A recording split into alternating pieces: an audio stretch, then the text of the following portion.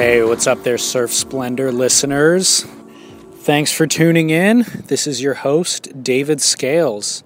And now that the ASP World Tour is back in full swing, we will be bringing you event recaps at the end of each event throughout the course of the year. And that's what today's episode is. But before we launch into that, we actually have a guest joining us in the studio who is putting together an event to celebrate the Endless Summer's 50th anniversary.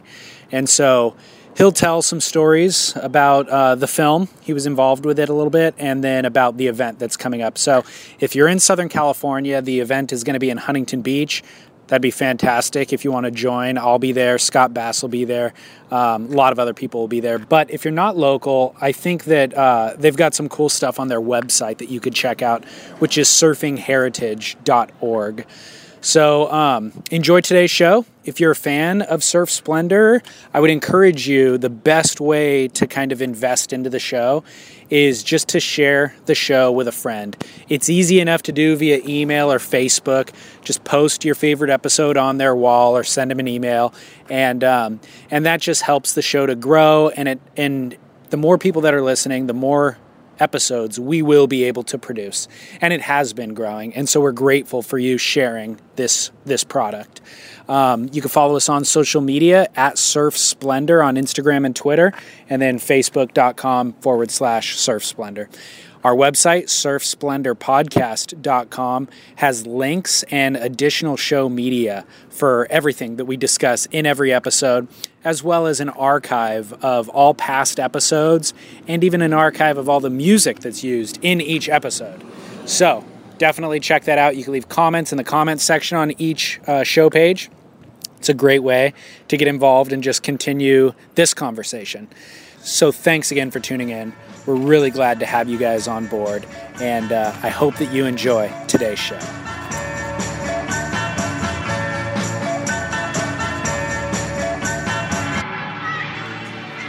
Hey now, down the line, Surf Talk Radio. Welcome, everybody. It is March 12th, 2014, and it's a beautiful day here in Southern California, as it often is.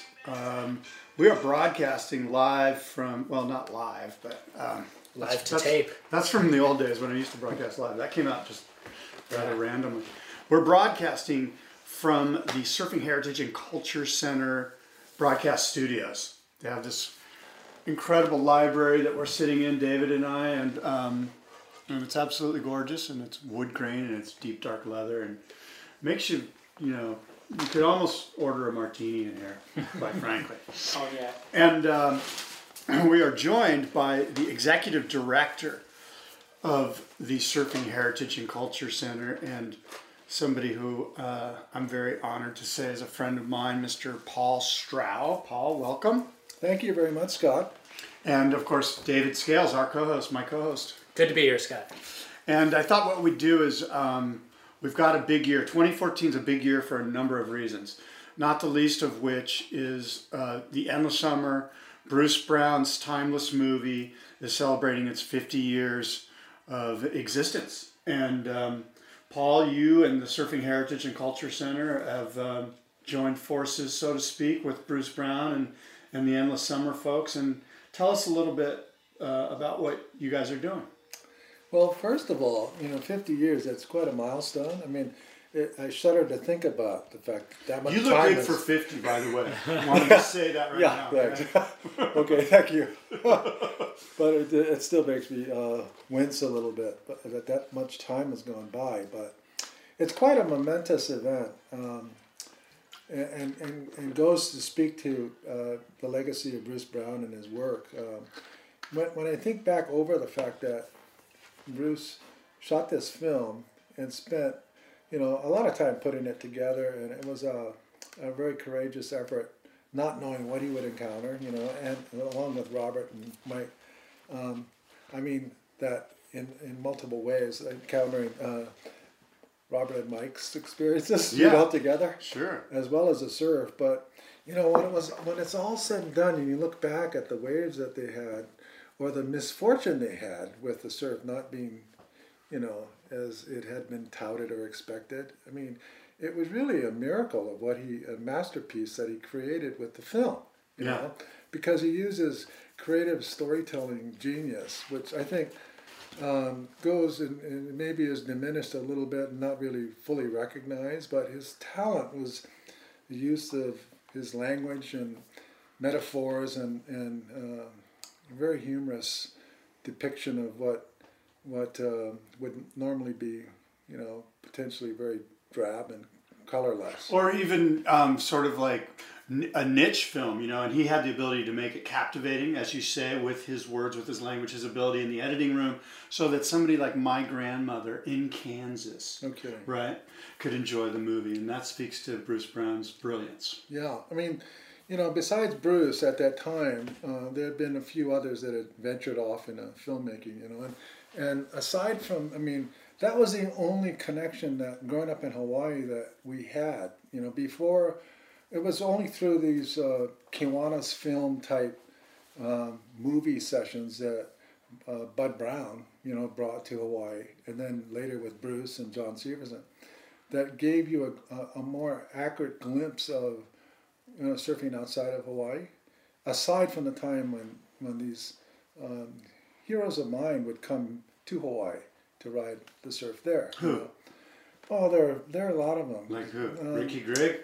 Well, I can remember sitting on the beach and watching Phil Edwards and Dewey when they came over with Bud and riding at Makaha, and the waves were maybe 6 feet, a little bigger overhead, but they surfed entirely different, you know, and it was fascinating. I learned a lot from both of them, you know.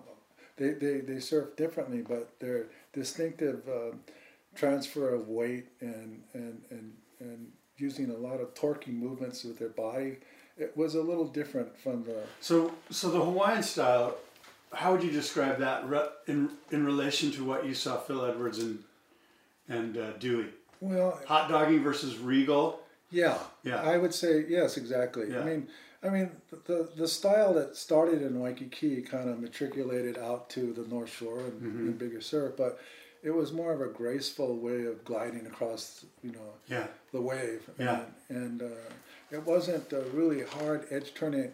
Especially, I used to watch guys surf. I started surfing the North Shore when I was 15. Yeah. And I was fortunate enough to have had Bob Shepard make me a balsa gun that was 10-4, and it really suited me perfectly, you know. But I was amazed at how they would take off and then angle the board and you know, travel across the wave, but without doing much turning. A lot of it had to do with the way the board was shaped, especially the fin placement and the size of the fin. And it actually would just roll over if you tried to put it on edge. Yeah. And so, you know, when Phil and Dewey came over, and to me, they were the ones who really grabbed my attention. They influenced you the way you started to surf. Huge, hugely. I mean, it was funny, you know. It's like I remember watching a James Bond film, you know, with Sean Connery, and you almost walk out of the theater with a little more refined dignity. Right. You know, you kind of assume that presence, you know, and it was the same for me in watching someone that you had only heard what other people shared, you know, verbally. So that was very special. That's neat. Yeah. And what about the one guy when I think of hot dogging in Hawaii is Rabbit Kakai, and I know he's a guy that you probably looked at and just wow, this guy's rad. Yeah, I mean, he was very, very good. Yeah. And you know, he was, in fact, he still is, as far as he'll never... He's a classic guy. Yeah, really. Surf. Well, back to the movie, if you don't mind. Sure. The one mistake that Bruce Brown made, why didn't he have Paul Staurch in this film? Well, I was in it in just a small section, but... I'm just busting your balls. No, it's okay. Put you on the spot there, man. No. It was really kind of funny because Bruce was in Hawaii and he asked me, he says, how would you like to go, you know, with me and travel around? I mean, we're not sure where we're going, but we're going to be going to some really neat places, and I haven't even been to most of them. And I said, well, so what are you going to do? He says, oh, just a surf trip. You know, we're going to go to these different locations and see what the waves are like and experience that. I said, where? He says, well, we're not really sure yet. And I said, how long are you going to be going? And he says, well, we're not sure about that. It all depends on what happens, you know. So I said, well, God, I'm going to college right now, and I don't know if I could just bail like that. Sounds kind of sketchy. Yeah, but I said, if you could give me more, dates and things like this. He says, no, but I can let you know in about 2 weeks. I said, well, geez, I can't do that, Right. And I kind of regret it because Yeah. it would have been really special, Yeah. But, I got to live the adventure through the film itself. Well, and I know you are in the film. There's a couple ways of you riding Yeah. in the film. Tell us a little bit about that. Where's that at? It was at a place on the southern coastline of Oahu called Number Threes. Hmm.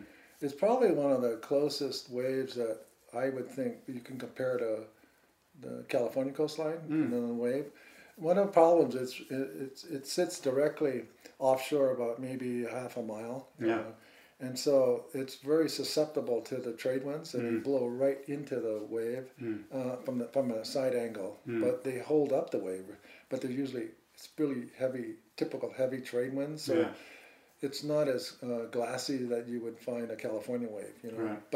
But the curl and the way the wave breaks is very similar to maybe a section of Rincon, a place like that. Cool.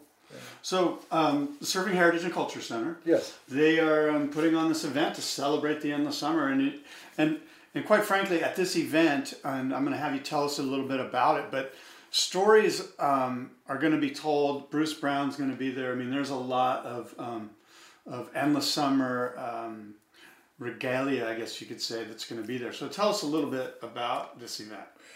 Well, what's going to be special is that we being Surfing Heritage have just recently acquired the Endless Summer collection, which was purchased by us from a New York stockbroker who had acquired it directly from Bruce Brown almost 15 years ago, and had curated the collection to having the pieces framed. Most of them were framed and ready for exhibit. And some of the pieces included things like Robert August's competition outfit from Jacob Surfwears, his shorts and his jacket, and even his passport that he used to travel back in the early 60s with Bruce. Yeah. And a lot of interesting photos. I mean, I'm looking right at the event postcard that we are using to promote the event, and we added next to the historic John Van Hammersville poster design that golden sun, a 5 to kind of simulate the 5-0. 50th year. Yeah. But very few people know where this photo, the original photo, was taken from which this poster was designed. Do you know? I've heard this story. Either John or John Van Hammersveld or the guy in Del Mar, R. Paul Allen, maybe told me. Go ahead. Let me know. Well, it's interesting because part of the collection, there's a series of photos, I think there are 4 of them, that are black and white, that were marked up by I think it's R. Paul, and then also used by and marked further by John, that kind of outline what he wanted to glean in terms of the essence of that photo and then translate into a design, you know. And the photo was actually taken at Salt Creek. Oh, wow. I did not know that. Yeah, and it's hard to see That's because pretty cool. It's been modified quite a bit. But when you look at the placement of the guys waiting and looking at the horizon of the ocean, you can see the connection. And it was... Well, they were looking at Salt Creek. It's no wonder they split. Well, we both know it gets good, but we don't want to populate the area, though. Well, when is the event? The event will be on May 3rd, 2014, at the Waterfront Beach Resort, located in Huntington Beach, California. Right. And it's going to start early, around 4 o'clock. Mm-hmm. We're opening up a separate section of the venue for viewing the Endless Summer Collection. And we're hoping to have some guest artists perform music there. So it's going to be kind of a gathering place, and old stories to be told, and then the memorabilia will be on exhibit in view as well. So it's going to be fun. The actual event will start at 6 p.m. in the main ballroom. All right, so it's the Hilton in Huntington Beach, right? Yes. The Hilton Waterfront Resort in Huntington Beach. It's Saturday, May 3rd. Correct. And how could somebody like me get tickets for this? Very easily. Just go to surfingheritage.org, O-R-G, which is our website. And right on the main front page, you'll find, you can't miss it. Yeah. That iconic poster will be there. And there's a link that you just simply click, and it'll open up directly to the event page. And then there are tickets available. There are different classifications of tickets available, including the VIP party and the main event. So we welcome everybody to sign up.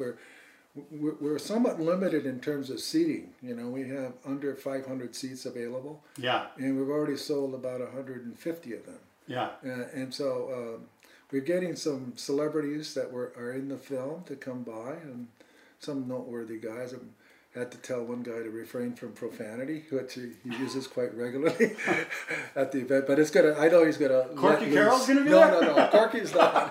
Unfortunately, Corky would be great. He would be good. No, he's as you know, down in Mexico, and he has a group coming in, so he's gonna have to take care of that business. So we've got some celebs, some noteworthy VIPs. Of course, Robert August and Mike Hinson will be there. Indeed, yes. And Bruce Brown will be there. Yes, and Paul Staurch will be there. Yep, and John Von Hammersfeld will be there. Yeah, and Wingnut. We got Wingnut to moderate the. Wingnut's the guy you had to put the kibosh on the cuss words. I know him. He's been known to drop some F-bombs. It's going to be a great evening. I hope everyone that has watched the film and shared the enjoyment about searching for that ideal perfect wave will come and celebrate. Cool. Well, thanks, Paul Staurch. I appreciate you coming in and chatting with us about that. It's going to be a fun day. Saturday, May 3rd, surfingheritage.org is where you will go to purchase your tickets, and we hope to see you there. And thanks, buddy. Thank you. Good stuff. Thanks, Scott. Appreciate it. That was great. I'll be there. Okay. So that was good. Paul Staurch, the Executive Director of the Surfing Heritage and Culture Center, chatting with us a little bit about the upcoming event, big event, 50 years event this summer. And will lead us into surfsplendorpodcast.com and David Scales, sitting quietly. You let me kind of handle that whole thing. I was hoping you were going to chime in there. No, man, you nailed it. That was pure gold. Yeah. That was awesome. All right. Really cool. Yeah. Cool stories that I didn't know about the endless Paul's summer. got some great stories. That's amazing. Yeah. So where do we go from here? Well, Quick Pro recap, dude. Quiksilver Pro and the Roxy Pro have finished the first event of the summer. Pretty exciting event overall, I would say. Why don't you lead off with some comments, and we'll see where we go. I thought it was a great event. The nuts and bolts are that Gabriel Medina won against Joel Parkinson in the final of the Quiksilver Pro. Stephanie Gilmore won over Bianca Butendog in the finals of the Roxy Pro. So it was a regular footer versus goofy footer in each heat. And the Cooley female won in one heat, and the Cooley kid lost in the other heat. But all in all, I would say fantastic surfing throughout the event. And I would also say great event in general. Like, they were presented with some pretty challenging forecast, where there was about a week worth of lay days in the middle of competition. But in the end, when you look at all the heats surfed, great waves across the board. Let me say this about the women's event. The sort of the build-up was Carissa versus Steph. Basically, in most people's eyes, the two greatest female surfers in the world right now. For sure. And that was we had like a week, as you say, to sort of build up to this event, to this semifinal. And it was a bit of a letdown. Carissa didn't really seem to have her legs under her. It just seemed like the nerves got the better of her. And that was a bit of a bummer, that it was sort of a, just like a sort of a ho-hum heat, at least the way. Carissa didn't surf to the level that she's capable of. Well, certainly not to the level that she surfed in the previous heat. Maybe that was a week ago. Such a high bar that she had set that it was like we expect that every time. But she did seem a little bit off of, and the waves were bumpy, as you recall. She she hit a bunch of chop, especially early in the heat, and it just didn't seem like she was in good rhythm. Yeah, and everybody's entitled to a bad heat, and I think that she is consistent across the board. That's never really been in question. So I don't doubt that we'll see her rebound at the next event, and I'm sure she'll be back on top. But to Stephanie's credit, she surfed incredibly well. What I love about Stephanie, that I think Carissa does have it as well, but it is very few other female surfers do, which is power and kind of loose finesse, where she'll do a major rail carve, but then just kind of release the tail at the last moment, and the power is remindful of some of the best men's surfing, but that extra finesse that is kind of feminine and just beautiful to watch. And Steph, I think, does that best at snapper as well. That's kind of where you see all the elements align, and it's really, really an amazing thing to watch. And you've got a thing for Steph, don't you? Just go ahead and say it. Without a doubt. Love me some Steph. Oh, man. So no, that was incredible. One real quick side note. Yeah. You play Fantasy Surfer. Yes. How'd your team do? I scored like 710 points. I was 5th in my club, which has about 25 guys in it. Okay. Across the board, I think people did pretty poorly because so many of the top guys lost early. But I was in the morning show of one of the days of competition. They were recapping people who had done well at Fantasy Surfer, and they post a little graphic up there with the guy's name and blah, blah, blah. So they gave a shout out to Todd Hamilton, who is one of our listeners, who we've gotten emails from and I've seen on social media.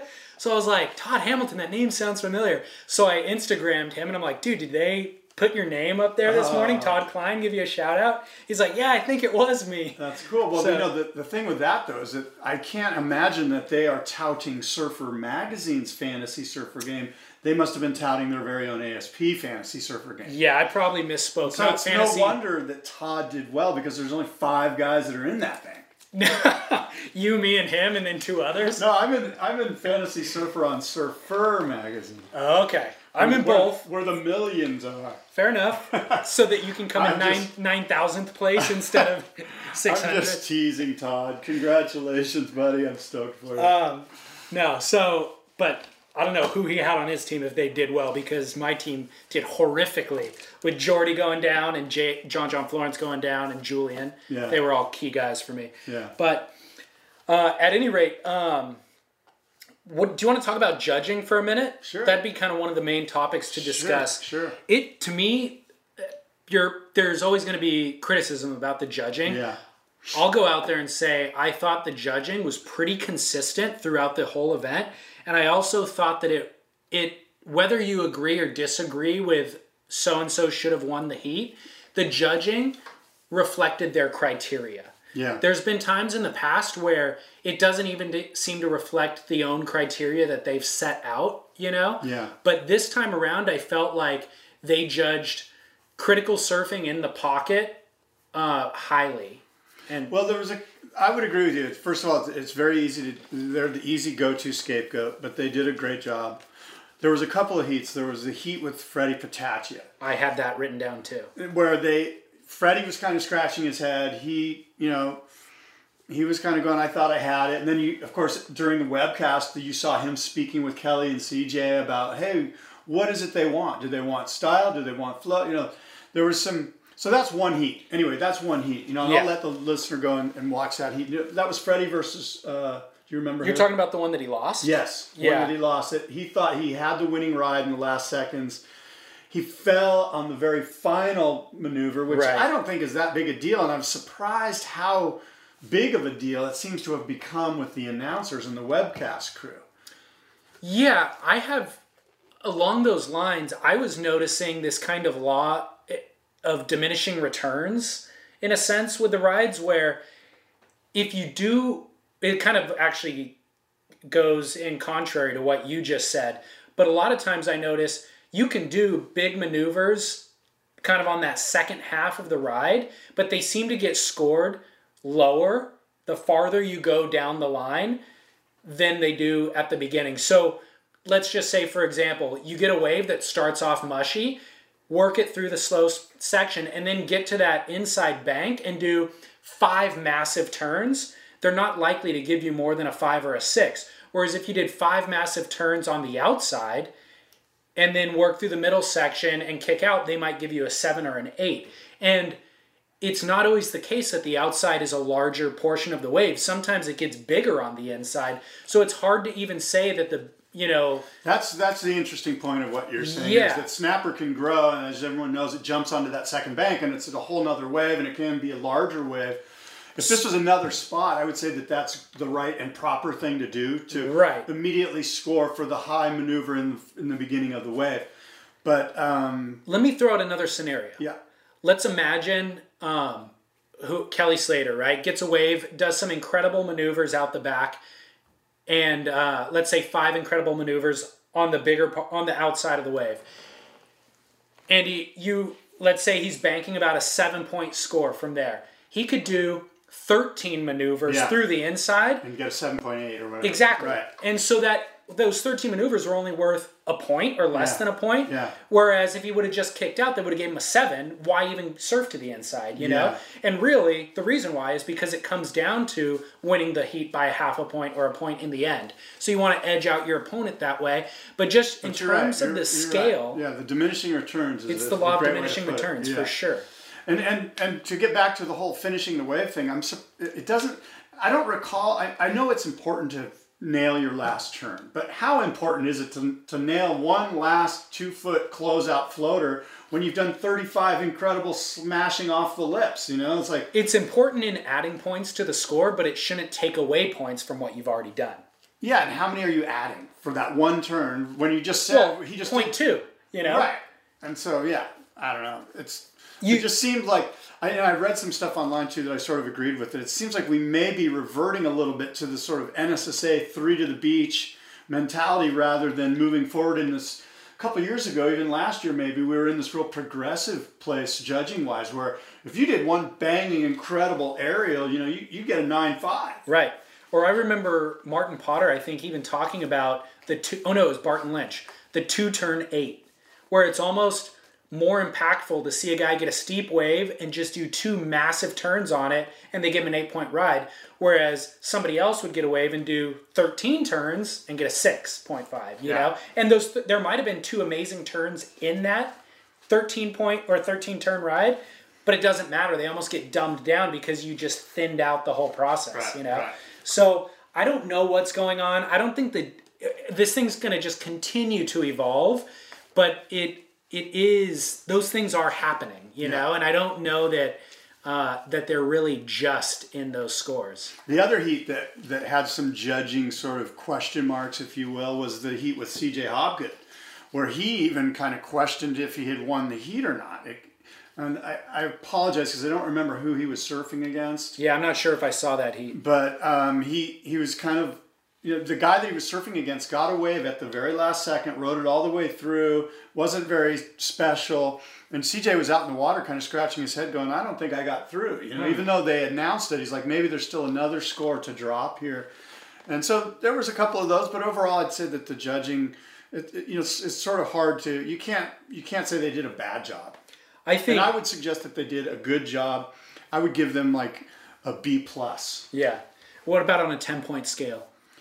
8.5. It depends if they nail the last move or not. That's true. Well, the last move was the final with Gabriel, and I think they nailed that. So, well, one guy that I want to bring up is Miguel Pupo, who I thought surfed great, but he sort of has a little bit of a featherweight vibe to his surfing. Like he's got these like pencil thin legs, and he shreds and he throws tons of buckets, but you just don't get the sense that it's power. It's almost like these finesse turns with a lot of spray coming off of his fins and his boards. And oh, by the way, fins and tails, will do that. Mm-hmm. You can do a little turn if you have the right fin configuration. You're going to throw a lot of spray relative to, say, a single fin that has way more torque in it.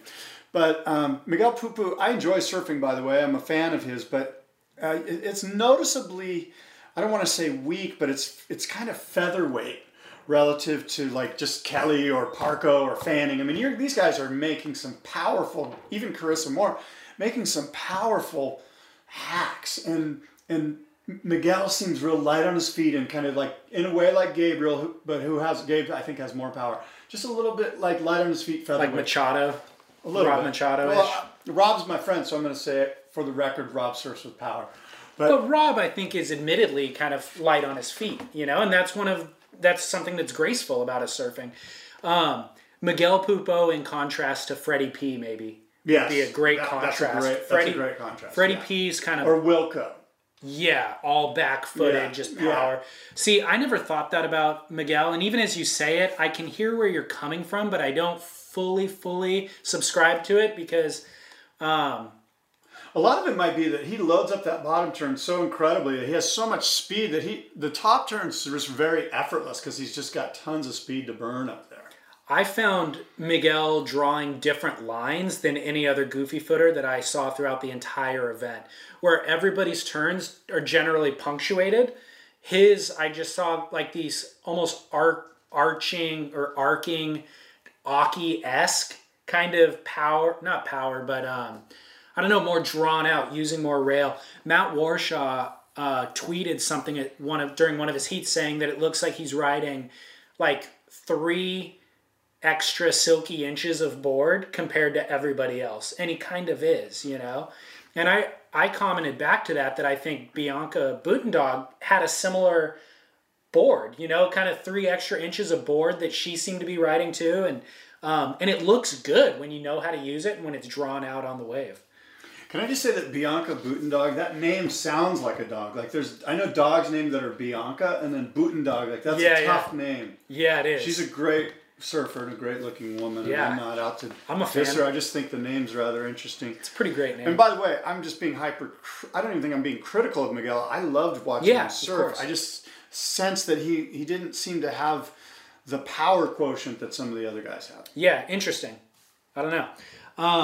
One more thing about judging.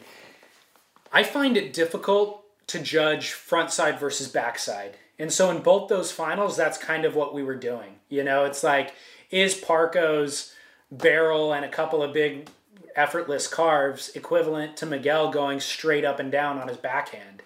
And I think they judged that heat correctly, but there were a number of heats throughout the kind of third round mainly, where it was 2 goofy footers against each other, 2 regular footers against each other. And that's when I noticed that it was actually easier to judge and more enjoyable to watch almost, because you could really definitively say so-and-so won the heat. Yeah. It's interesting, the goofy foot versus regular foot conundrum, if you will. When you think about it, it seems as if all the really good waves, it might be to your benefit to be a goofy foot. Snapper rocks, the goofy foots seem to do well. Mm-hmm. Here's a wave, bells. Goofy foots generally don't do well at bells. It's this soft kind of fat. It's almost like Cardiff Reef. It's just this really weird wave. But the really good Polynesian waves, Chopu, the backsiders seem to do well. Cloud break, the backsiders seem to do well. Snapper, they seem to do well. It's sort of, I need to chew on it some more, but... Do you have a preference to surf frontside or backside? I prefer going frontside. But, really? But I don't have a preference. I haven't gone left since I was 40 years old, but but if a good one comes, I'm going to go. So that was like 15, 20 years ago? Yeah, it's been 20 years since I left. Maybe backside's the new frontside, man. Like, it seems like that's who's doing better on tour. Winning pipe, Kelly winning pipe. Well, pipe always seems to be the... Well, but a lot of times they're winning it backdoor, though. So maybe my little hypothesis isn't quite holding water. I noticed in this event particularly, goofy footers really overperformed, I'd say, or over-exceeded my expectations. And some of them failed, though. CJ looked great, but what about Ace and Nat Young both didn't, and Wilco for that matter? Where were they? Yeah, Nat Young made some heats. And CJ did I saw one. CJ did great, yeah. But Nat Young, I saw one heat. It might have been against Kelly where he just looked off. Yeah, he looked off that heat. But he won all his other heats up until then. And then Miguel Pupo and obviously Gabe Medina won the event. Freddie P looked great. And then the regular footers underperformed by and large. John Florence, Jordy Smith, Julian Wilson, Yeah. So going into Snapper, I put all my money. I think my fantasy team reflected it. I had Owen Wright, I think, was my only goofy footer. Everybody else was regular foot, you know? Yeah. So, but then the regular footers disappeared and the goofy showed up. Yeah. So, and Owen looked good for his first event back. He lost that heat with a 9.8 or something crazy, but I think he looked really strong. He looks the most fit I've ever seen him look. Like, the guy's shredded, doesn't have an ounce of body fat on him. So I'm excited to see his return. Yeah, I'm going to keep him on my team. I had him on my team as well, and I'm going to stick with him. We got a few interesting gossipy tidbits that took place during the event. Oh, yeah? Yeah. Throw me in, brother. Let's do it. Adriano running over Jeremy Flores. Okay, I don't know anything about this. I heard some chatter on the hater net about this, but give us some insight. What happened exactly? Okay, so it was all to do with the priority rule, okay? Jeremy Flores needed a score, and he took off deep. Did one big, awesome opening turn, came out of the turn, and Adriano's on the shoulder, seeing Jeremy Flores is going to get this score on this wave. Adriano has priority. So Adriano's like, screw it, I'm going. All that is totally legitimate up until this next part. As Adriano drops in, he takes off kind of in the whitewash a little bit. Jeremy Flores, honestly, should have redirected and bailed as soon as he saw Adriano paddling into the wave. But he continued projecting forward. Adriano gets hung up in the whitewash and disappears in the whitewash momentarily and then runs into Jeremy Flores. Once Jeremy realizes that Adriano is not going to fully make the drop, he kind of releases off of his board only just in time to not get hit by Adriano's board. But Adriano's board does run over Jeremy's board itself, even though Jeremy's not on it any longer. And then Adriano falls, of course, off the front, head over heels. And so it looked like a priority mishap. It was Jeremy caught the wave first, but Adriano implemented his priority. Jeremy now conflicted with Adriano's scoring potential. Therefore, Jeremy was going to get deemed an interference on.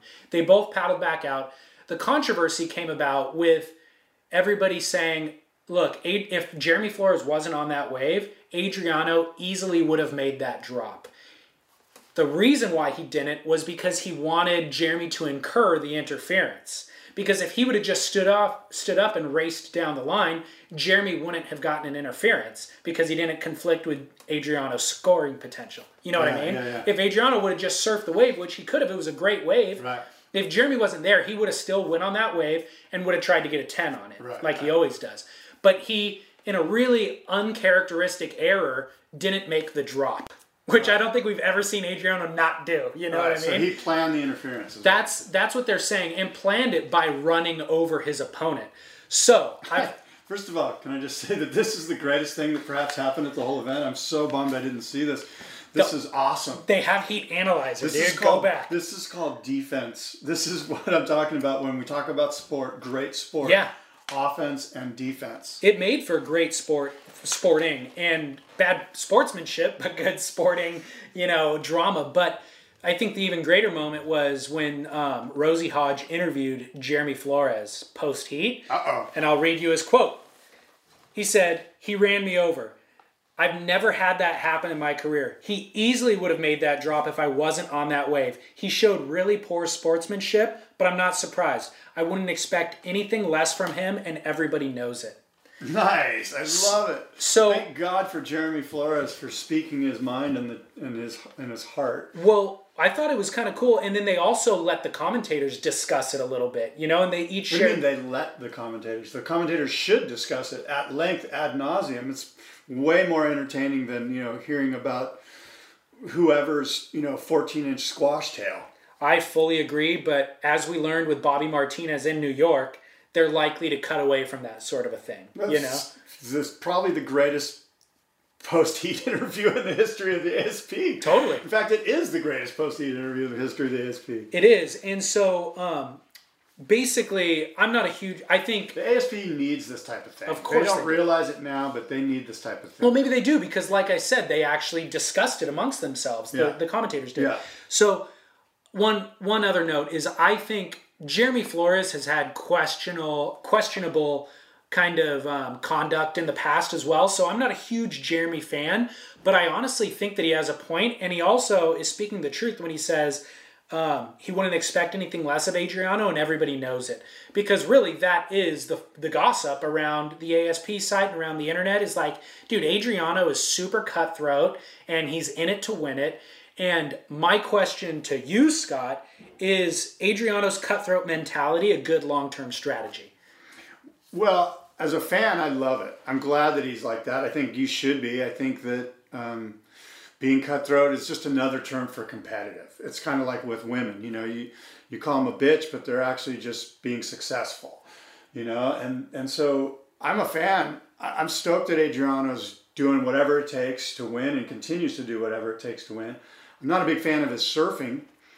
He surfs incredible, don't get me wrong, but he lacks a little bit of style. But we've talked about that in the past. But regarding cutthroat mentality, is it a long-term strategy that'll pay off? I think it will. If he was a rookie or something, maybe not. But look, everyone knows it. It sounds like they all know it. And why change? You know, I'm sort of a fan. Really? Yeah. I don't know. It makes for great sport.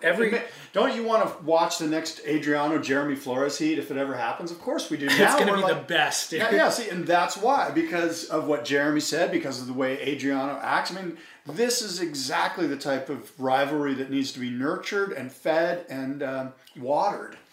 I think the only thing that it conflicts with is letting the surfing do the talking. Like, I'd rather see two guys go out there and surf it out. Well, they're gonna. I mean, No, they're not, though, because now Jeremy's score is cut in half. If Adriano would have dropped in on that wave and ripped it to let his score speak. That's Jeremy's fault for not kicking out of that wave sooner. As soon as you see the guy with priority going, two things can happen. You can bail out of the wave and you're good, or you can keep going, and for what's the upside to keep going again? Well, Jeremy wasn't trying to pass Adriano. Jeremy was just going with the direction of the wave, assuming Adriano's going to drop in and rip this thing. And so... Right, but what's the upside of Jeremy continuing to go? There's at most 2 seconds that he had to either cut hard left or to the beach and bail. Which is what he should have done.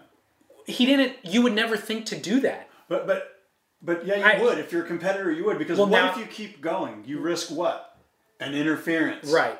Do you want an interference as a competitor? Of course not. You don't. I'm placating you a little bit. Of course, no. But now, I think Jeremy was saying that is, hey, now I know. Now I know what to expect from him. I wouldn't expect that from Kelly. Every competitor should expect that from every guy. Like, you're not being a smart competitor if you don't expect the worst possible outcome. Yeah. You're absolutely right. What I'm, again, going to throw to is, I'd rather just see the surfing do the talking. I would rather have seen it. But I'm saying it did do the talking. No. The surfing did the talking. How did Jeremy's surfing get... He wasn't going to get scored, was he? No, but what I'm saying is I'd rather see Adriano surf that wave and try to get a 10-point ride, and then Jeremy paddle back out and try to get a 10-point ride and see who surfs better. Not now Jeremy scores cut in half, and now it's a lost cause. I blame that on Jeremy. I agree with you. But given all scenarios, I'd rather watch good surfing. You know what I mean? But I agree those tactics... There's videos for that. You just go watch a video. No, you're right. And it made for exciting, and I'm kind of like just arguing for the sake of arguing. Yeah. But, you know. Stick to your guns. Yeah, I did. Right. So, one last note on Adriano, though, is that he later beat Kelly Slater in round 5. I saw that. And I will say, to Adriano's credit, he gave a classy post-heat interview. He really did. He really did. It was over the top classy. It was like... It was almost like he was coached. The praise that he was giving to everybody and the humility and the humbleness that he was showing. Yeah, and one thing he said was like, hey, look, this was a big deal for me, but this is nothing compared to what Kelly Slater's done in our sport. I am nothing compared to Kelly Slater. Said that. Yeah, well, he's right. He's right. But I mean, it wasn't what I would expect. My wife was actually sitting near me at the time, and she's like, oh, is that the guy who you don't like? And I'm like, yeah. Yeah, expecting him to justify why I don't like him. And then she listened to his interview and he sounded great. She couldn't agree with me, for not liking him. So I will say this about Kelly is that he again proved to me that he's in a class above all of them. Did he really? Yeah. Explain give me an example of when and where. Pretty much, even when he fails, he looks great. Really? Yeah. I thought he failed pretty miserably. Well, he did. He didn't catch waves. He was bummed that the waves didn't come his way. It was a little off out there. It wasn't like all-time pure snapper. It was, every wave that came in wasn't necessarily a scoreable wave. Yeah. And he was bummed about that. But you just see him enter the water, and he just surfs. I'm not going to try to verbalize how incredible he is. Everybody knows. Yeah. I just think that he's still heads and shoulders above all of them. I agree with you completely. He is unreal. Did you see the Inertia's headspace pieces that they did with him? I bet it was good. They did posted 2 separate videos. I want to see that. They're 10 minutes each. Yeah. They're interviewing him at the U.S. Open in 2012. I don't know why they took so long to release the footage. Or maybe they bought the footage from somebody else who interviewed Kelly. It doesn't say. Is there a voice? No, you can't hear the him voice. Talking? They put up the question in text and in black and white, and then cut to Kelly talking about it. Oh, cool. But what I was going to say is they are interesting, and they're asking him questions unrelated to surfing, asking him about gun control and about politics and things. That's so good. I love that. But what I will say to your point is that you feel like you're in the presence of greatness. Yeah. And I've been around him a couple times. There was one other scenario in my life. I've heard people use that term, the presence of greatness. And you're not sure how to define that from the presence of goodness or niceness or something like that. Except for there was one time in my life, my wife and I went to UC Irvine to see Maya Angelou speak. And I was not necessarily a fan. Maybe I read a book or two prior to that in high school or something. But we're in the back section, so far from the stage. And the moment she walked onto stage, it was like this aura took over the room. I didn't have reverence for her prior to that. I just kind of was there. But that presence took over the entire auditorium, and it was like, holy cow. If I wrote down verbatim some of the things she said and read them to you, it wouldn't sound prolific. But when you were there, every word out of her mouth was prolific, And that was, I remember being moved by that experience, and I've read a lot of her books since then, and I'm a fan, but that's kind of how I feel with Kelly Slater, and watching that headspace thing, I didn't even go into it with that mood. I just found myself at minute 8 watching the guy talk going, wow, dude, this guy... Well, that's the greatest thing about Kelly isn't his surfing. And that's what's so incredible about him. Is that he has a sense of humanness and humility and a real sense of he's a citizen of the world. Mm-hmm.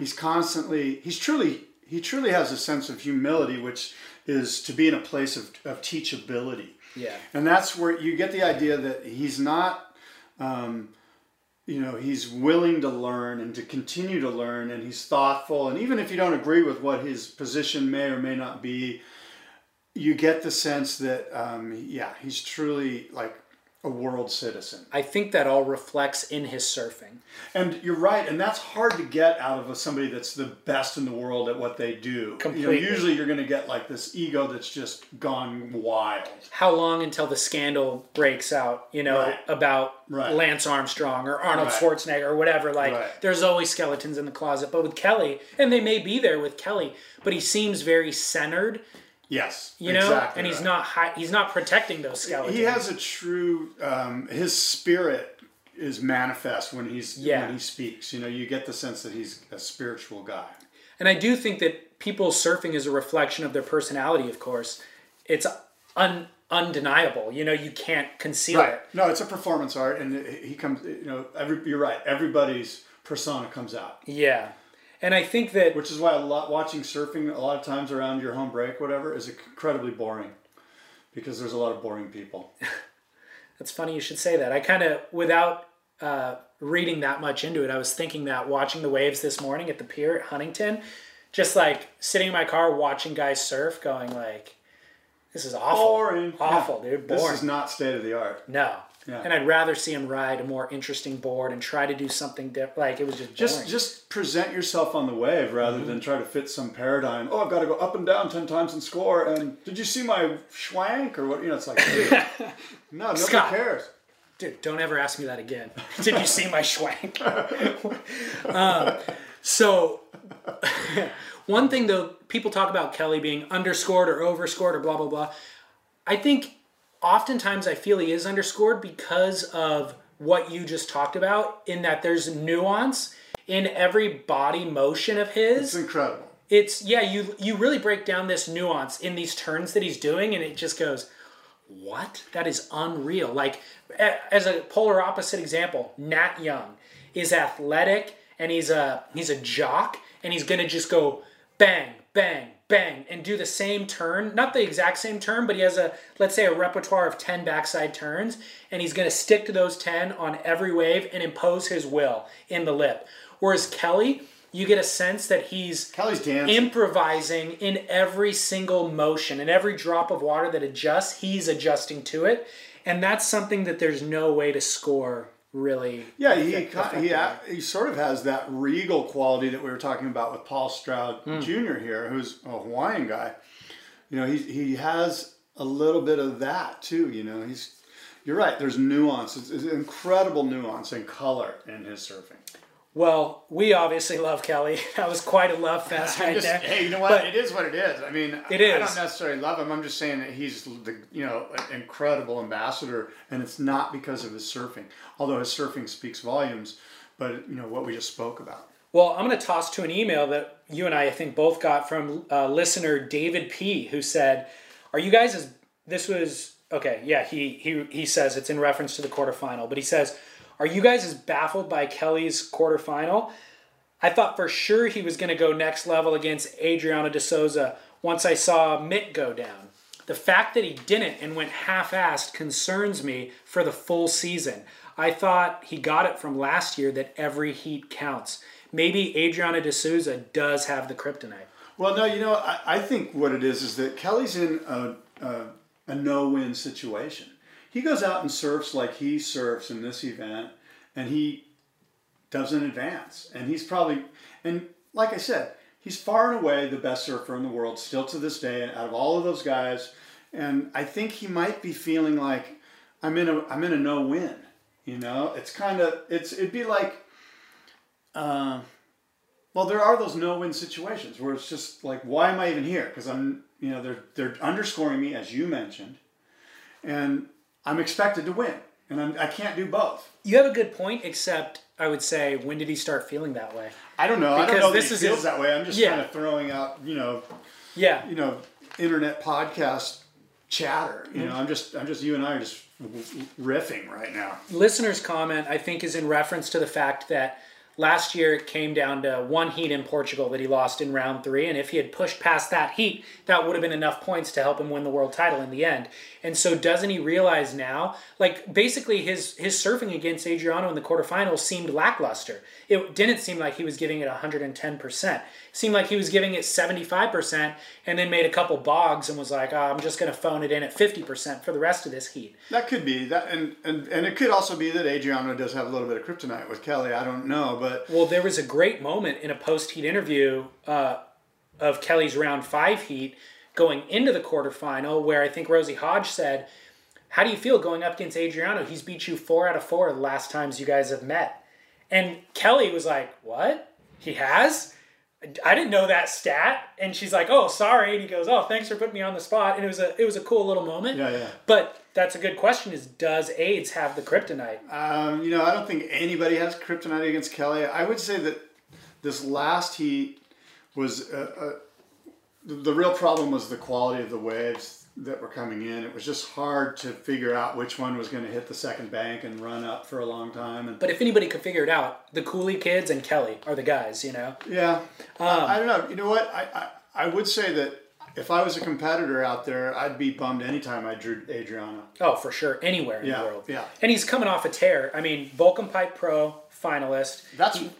He won the U.S. or the Australian Open. This is why I put him on my fantasy team. Yeah. Because of what you said, the tear that he's on competitively right now. Yeah. I mean, he's in his prime. I don't know how old he is. He's probably like 29 or 28. I don't think he's that old because he got on tour early. He did. And he's had years, too, where he led the tour for about, the first third, like the first 3 events he was leading, and then he failed miserably. So I think, he's got it all. He's on a tear. He's got tons of experience, and he just beat Kelly Slater. Yeah. And so our other gossipy tidbit that I've got for you was that there was a number of lay days, right? But the waves were actually good during those lay days. Not good enough to be consistent throughout the whole day, which is why they didn't run the comp. And of course, that big swell was forecasted. So they waited, and it was a good thing they did. They got great waves. Although, the day after the event was even better from everything that I heard. Yeah. It was like perfect barrels all day long. Yeah, I saw that online as well. So at any rate, during the lay days, they had a couple expression sessions.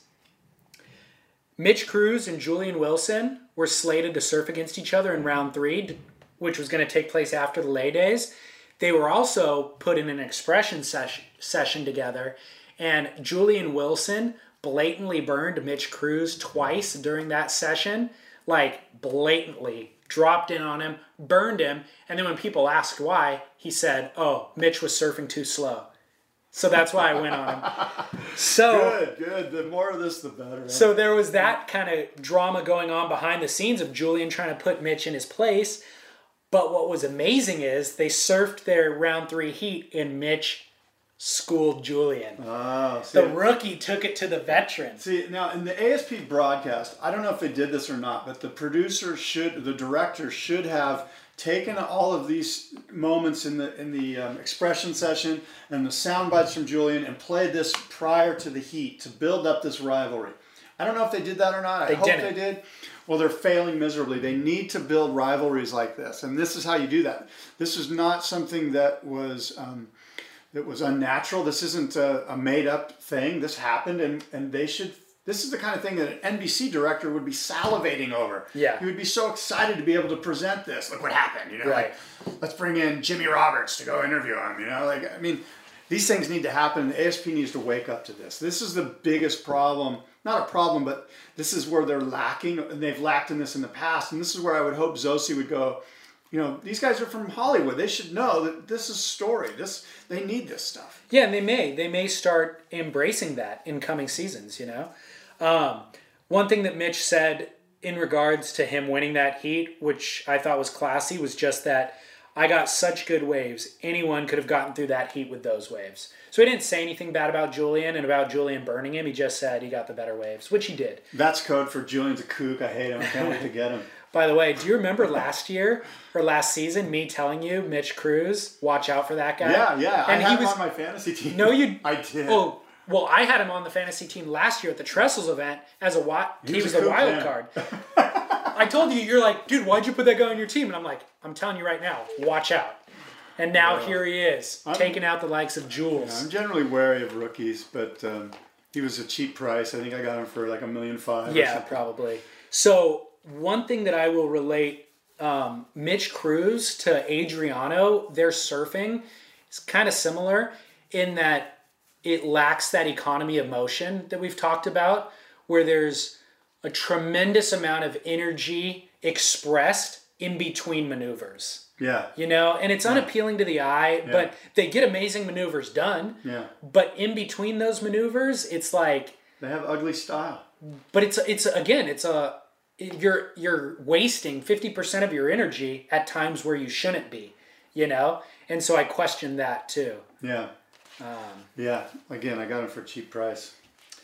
Not a bad thing to put him on your team. I'm just, as a fan, I don't love. It's hard for me to embrace. Well, their look, wins. I mean, there's I'd rather watch who's the goofy Clay Marzo surf on to inspire me. I'd rather see that kid Craig Anderson surf. I'd watch Rob Machado all day long relative to half the guys on that tour. Exactly. They're all most of them are very robotic and a little bit hideous. Right. And there's only a few, the top guys that you're like, okay, cool. That's why I've sort of argued for this other tour where it's just like, it's kind of like a boxing match. I want to watch Muhammad Ali versus, whoever. Right. I want to watch the best go at it, and I'll watch them 5 or 6 or 7 times over the course of a year. Mm-hmm. And, Yeah, there's definitely an argument for that. We got to talk about Parco before we get into the final. Parco in his semifinal heat. But for those listeners, this event, the finals, the quarters and the semis and the finals took place in the middle of the night for us in California. So how late did you stay up? I went to bed after Kelly lost. in the quarterfinal. Okay. Against Adriano. And I stayed up and watched the final, which took place at 1 a.m. Yeah. So, yeah, it was a late night. But Joel Parkinson in his semifinal heat got a couple of 9s. He basically went and sat behind the rocket snapper, waited, got these super throaty but also warbly backwashy ones. Yeah. Just got pitted out of his mind. Yeah. Blown out, and then did turns all the way down to Little Marley. Yeah. And he was even throwing away like a high 8 or a 9 as his third score. And he came in from that heat with 2 minutes left on the clock and was back in the competitors area watching for 2 minutes because he just knew he had it sewn up. But he tried to implement, first of all, let's say Parko, amazing surfer, no snapper, better than anybody arguably. And for him to get those waves out there, nobody else got those waves throughout the entire event, was really, really entertaining to watch, and bravo to him. He ends up in the final against Gabriel Medina, where he stuck to the same strategy, and he got one of them right off the gates. He got a 9-point ride, and then went out there and waited to do the same thing for a wave that never really materialized. Gabriel Medina, on the other hand, his back was against the wall up until about 12 minutes. He got an 8-something, which got him out of combo situation, and then in the dying minutes got a similar wave that was in the middle of the bank. He didn't catch it at the top, but from the middle of the bank to the end of the bank, it was straight up and down, and he did probably 8 backside turns. There was a little bit of variation among the turns. Some of them were straight up 12 o'clock, just like poking it, and then other ones were kind of tail through the lip turns. There was a couple that were more on rail, but undeniably got the score, you know? Yeah. So it's hard, again, the discussion of goofy versus regular. I was kind of watching half that heat with the noise down and without listening. Noise. The volume. Let's just call it what it is. Exactly. The white noise. With the volume down, it just was, I was under the assumption that Parko was winning and was going to win because he just got the bigger wave, got barreled, spit out, and that's how you win heats. But when you really kind of pay attention and watch the nuance, Gabriel did do more critical surfing and deserve to win that heat. You know? Yeah. So there's no denying it, and I don't think the internet's even really questioning it. No. But it was 2 very different approaches to that final. Yeah, good stuff from Parko and Gabriel. Is this my question to you? Gabriel won 2 events when he was a rookie on tour. France and Portugal, which are beach break waves that allow him to use that aerial that he's so well known for. He did not rely on that once in this event. Is this the best Gabriel Medina that we've ever seen? Maybe, and you know, the funny thing is that he didn't do any aerials. The other event he won in San Francisco, he didn't do any aerials. Right, I said Portugal. It was France and San Francisco. Yeah, so that's what's kind of neat about, you know, his wins. You know, it's like you would think, oh yeah, he's at some crappy beach break, punting in Rio or whatever. But I would say look out for Gabriel Medina this year. You know, he said all the right things. He did all the right things. He looks sharp. Look out for Gabe Medina. His tenacity to win is only paralleled by Adriano's in my mind. Like, he goes in it to win it. And he won that heat against Mick in the quarterfinal the same way. It was like, I think it was Mick. It was Mick or Taj? It was Mick. Okay, yeah, where it was like dying minutes and he got the 7 by doing the same thing.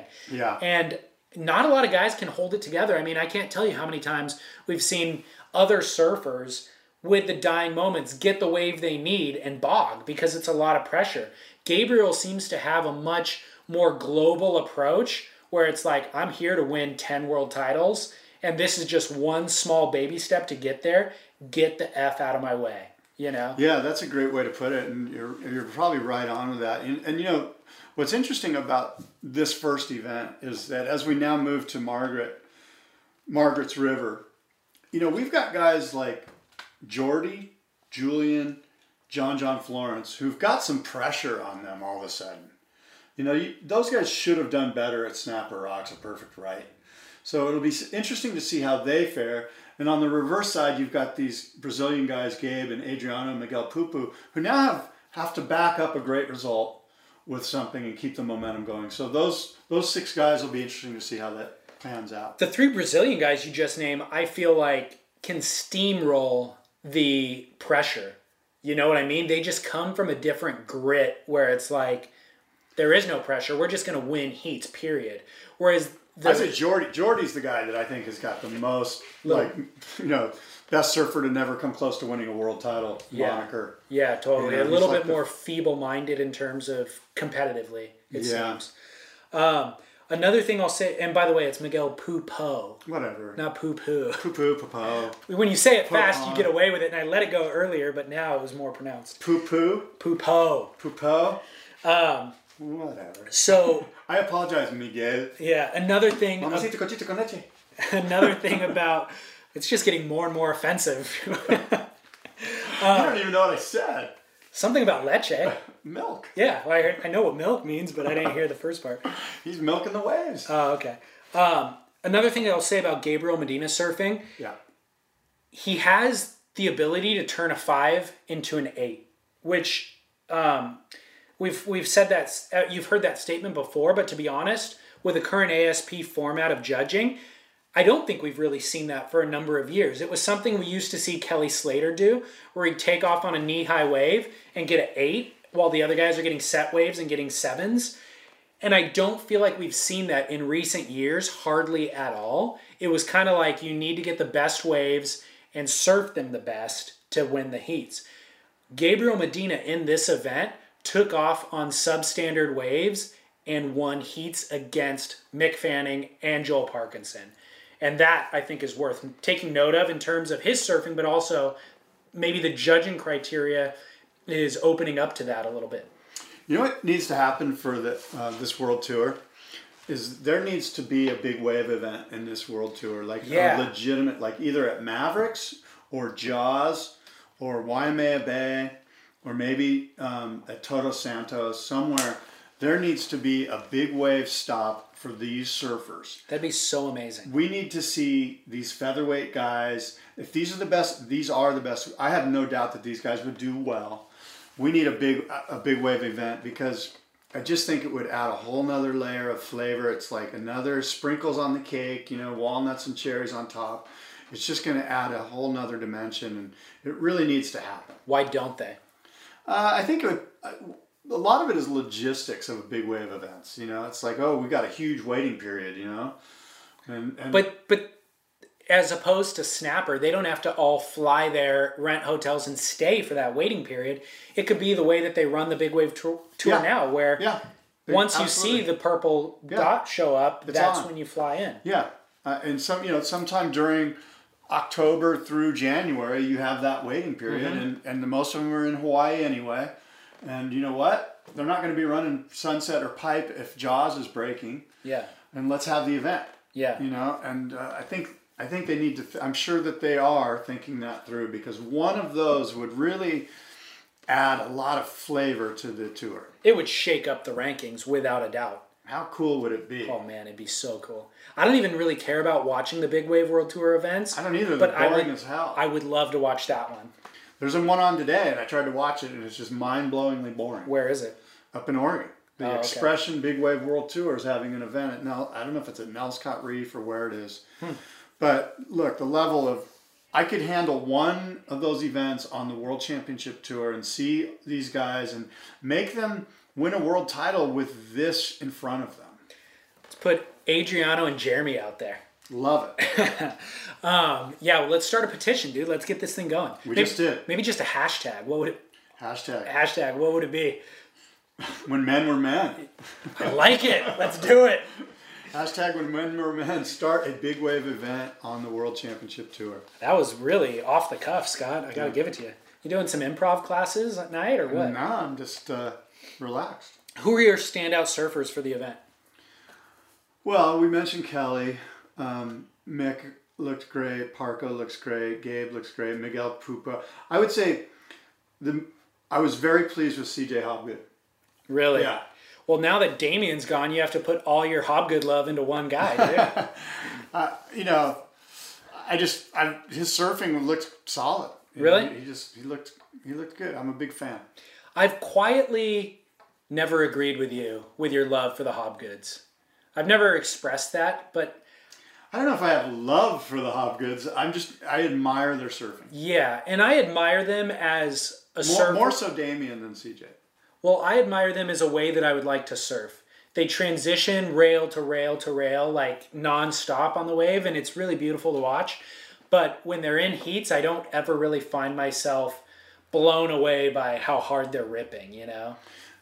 Well, as I sit and think on it, a lot of the guys that I admire and like to see surf are good human beings.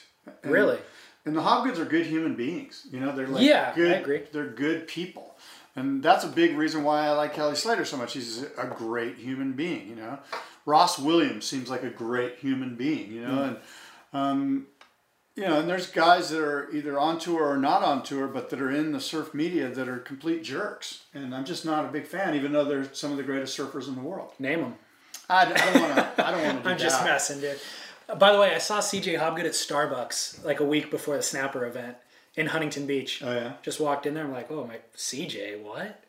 So, you know what the thing about the Hobgoods? Worst interviews ever. Like really? When you see them do interviews, they're like, here's my Hobgood interview impersonation. Ask me a question. So CJ, sponsor list. You excited to get back out on tour? I know you're paying your own way. Seems like it's tough to do. What are the plans? Yeah, I don't know. Yeah, it's kind of it's weird. It's just making it happen. Just flowing along. Just yeah.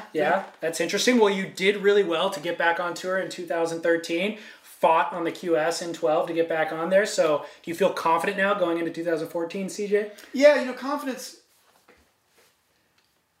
It's I do. Sometimes I do. Sometimes I don't. Yeah. Well, back to Todd Klein at the desk. Good job. Hey, great interview there. Thanks, David. Wow. Talk about improv class, dude. I'm just winging it. They give such bad interviews. Occasionally they give a good one, but for the most part, it always seems from the heart, though. Like, I agree with you. They seem like genuinely good guys. They're good guys. You know what I was thinking? This is kind of neither here nor there, but talking about seeing CJ at Starbucks.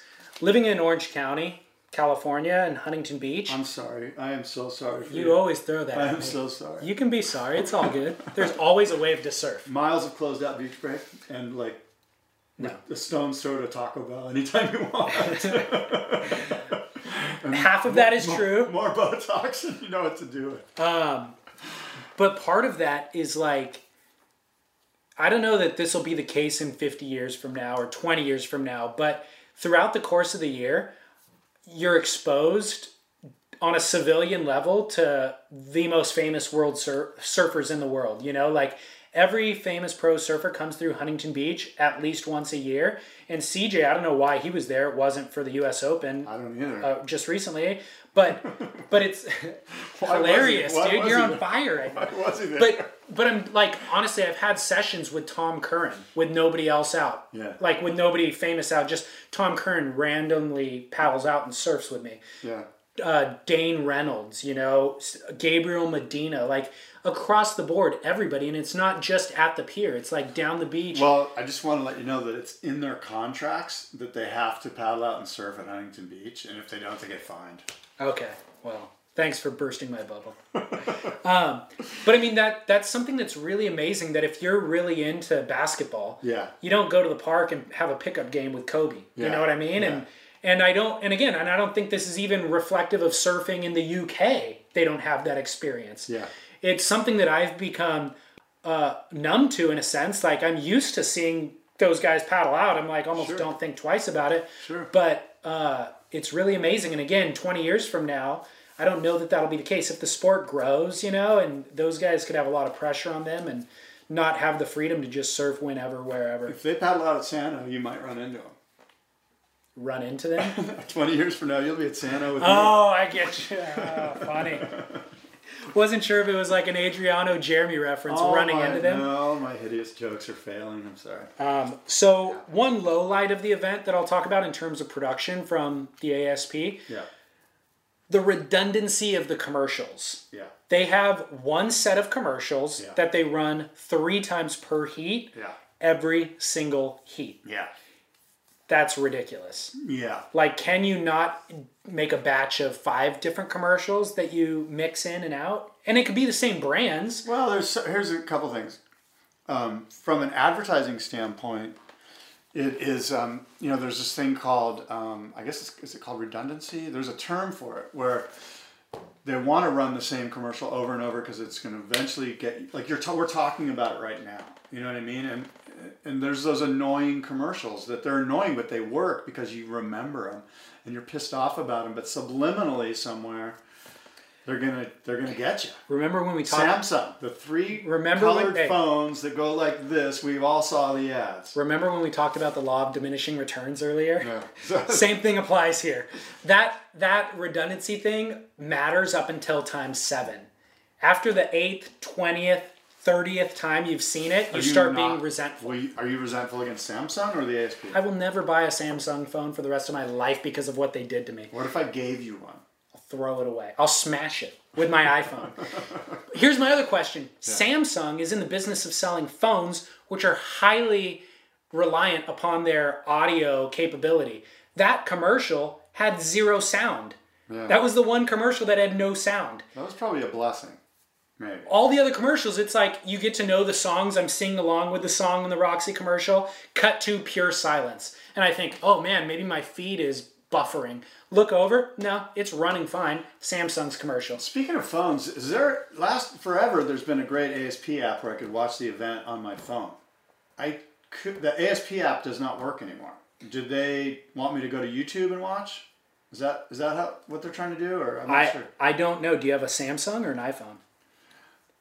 That's the question. Of course I have a iPhone. No, I have an iPhone. Maybe it's a Droid-only thing because they're Samsung's. It must be YouTube. It must be they're pushing us to YouTube. Yeah, via the YouTube app, I guess. Yeah, I watched it on YouTube. The only thing with YouTube, it doesn't have the score bar on the right side of the screen. Oh. But if you watch it on aspworldtour.com, it's a YouTube embedded video. So it's a YouTube player with the scores on the right. Yeah, they're pushing the YouTube pretty big because the YouTubes that I grabbed and put on my website, downthelineradio.com, did you see that? Yeah, they got disabled. They got disabled, yeah. Yeah. So, okay, great event. Going into Margaret River, looks like Gabriel Medina's in the pole position. So, by the way, Margaret River, I'm putting my money on Taj. It's his home. He surfed incredibly well at Snapper. He's looking good. That's a good call, and it's a wild card for a lot of these guys, you know. Margaret River is. Well, I mean, I know it was a QS and a Prime event forever, but some of the guys like Kelly probably hasn't surfed too many heats out there, and I know they know the wave, but 2 years ago he did the QS out there and surfed incredibly well on a 5-fin. Yeah, he made a bunch of heats. It'll be interesting. I don't know if it's a wild card so much as it's certainly obviously a new event on tour, and it's going to be fun to see how it plays out. It's a really tough wave to surf. So I think that'll create issues. I think John's going to do something special. He won out there. He won a QS out there. Yeah, I think he's going to do something special out there. Won against Olamana, Eliogram, I think, 2 or 3 years ago. But I would love to see that, but my money's on Taj. We'll have to revisit this conversation in mid-April. Yes. Scott, it was a great event. Psyched. Yeah. Excited for 2014. Yeah. ASP, I think, did a decent job with it, a better job than expected. I don't have a lot of complaints. Yeah. So, exciting stuff. Yeah, good stuff. Downlineradio.com, you can find this podcast and stuff about it. And surftalksandiego@gmail.com is my email. And surfsplendorpodcast.com, social media @surfsplendor. By the way, real quick, let me plug the Boardroom Show, which is coming up May 17th and 18th. It is a consumer trade show. We're presenting the core of surf as we do each year. This is our 14th show. We're going to be honoring Ben Ipa in the Icons of Foam Shaping Tribute. We're going to be also having a shaping competition called the Chunk of Foam Challenge, and there's going to be live laminating, an exhibition, a demonstration. We're going to have a demo morning where you can ride the boards, and live music, video, film, exhibits, demonstrations, a ton of fun. In terms of exhibitors, is it only board builders who are exhibiting? No. We've got, it's focused on the surfboard manufacturing industry, but we do have wetsuit companies, fin companies, there's clothing companies, there's couple guitar makers. There's some stuff. Okay, Yeah. Sweet. And what's the website? Boardroomshow.com. It's in Del Mar, California, May 17th and 18th. If you get a chance, fly to sunny Southern California and check it out. You'll be glad you did. Even though we're co-hosting this show, this is not surf news. This is the Quiksilver Pro Recap. So that means next week we have a surf news episode scheduled. Are you in? I can't. I'm not sure. Scott, it's on the calendar, dude. You got to do it. I thought this was next week's show. No, we had a show last week for surf news. It's every other week. This week is the recap of the Quiksilver Pro. All right, next Tuesday. Should be posted online March Tuesday 18th. night. Yeah, okay, perfect. But as far as I'm concerned, this is surf news. So No, it isn't. I don't care what David says. No, it isn't. Then who's your kook and duke? Where's your mussy moment? Blah, blah, blah. No, don't give it to me. Because this isn't surf news. Okay. Until next week, adios and aloha.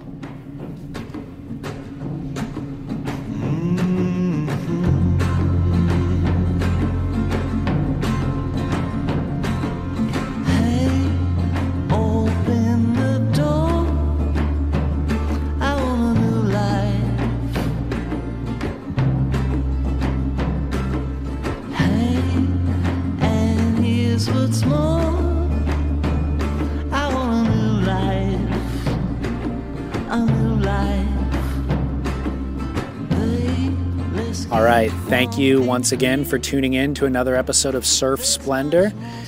If you listen to this show in iTunes or Stitcher, please make sure to rate and review the show. That just helps other people to find the show. So thanks for doing that. And then follow us on social media at Surf Splendor. Visit our website, surfsplendorpodcast.com, and continue this conversation. Feel free to share your feedback on this episode or just your thoughts on, the Quiksilver Pro, the opening event of the season. I'm sure you have opinions about judging and your favorite surfers. So feel free to share those thoughts in the comments section of the show's page. And lastly, just thank you, as always, for spreading the good word and sharing this show with your friends. I know not everybody kind of is a fan of the podcast format or even is familiar with the format, but slowly but surely, the numbers are certainly growing. So we appreciate you and your good effort. So thanks again for tuning in. We will be back next week with an episode of Surf News. And until then, this is David Scales saying mahalo.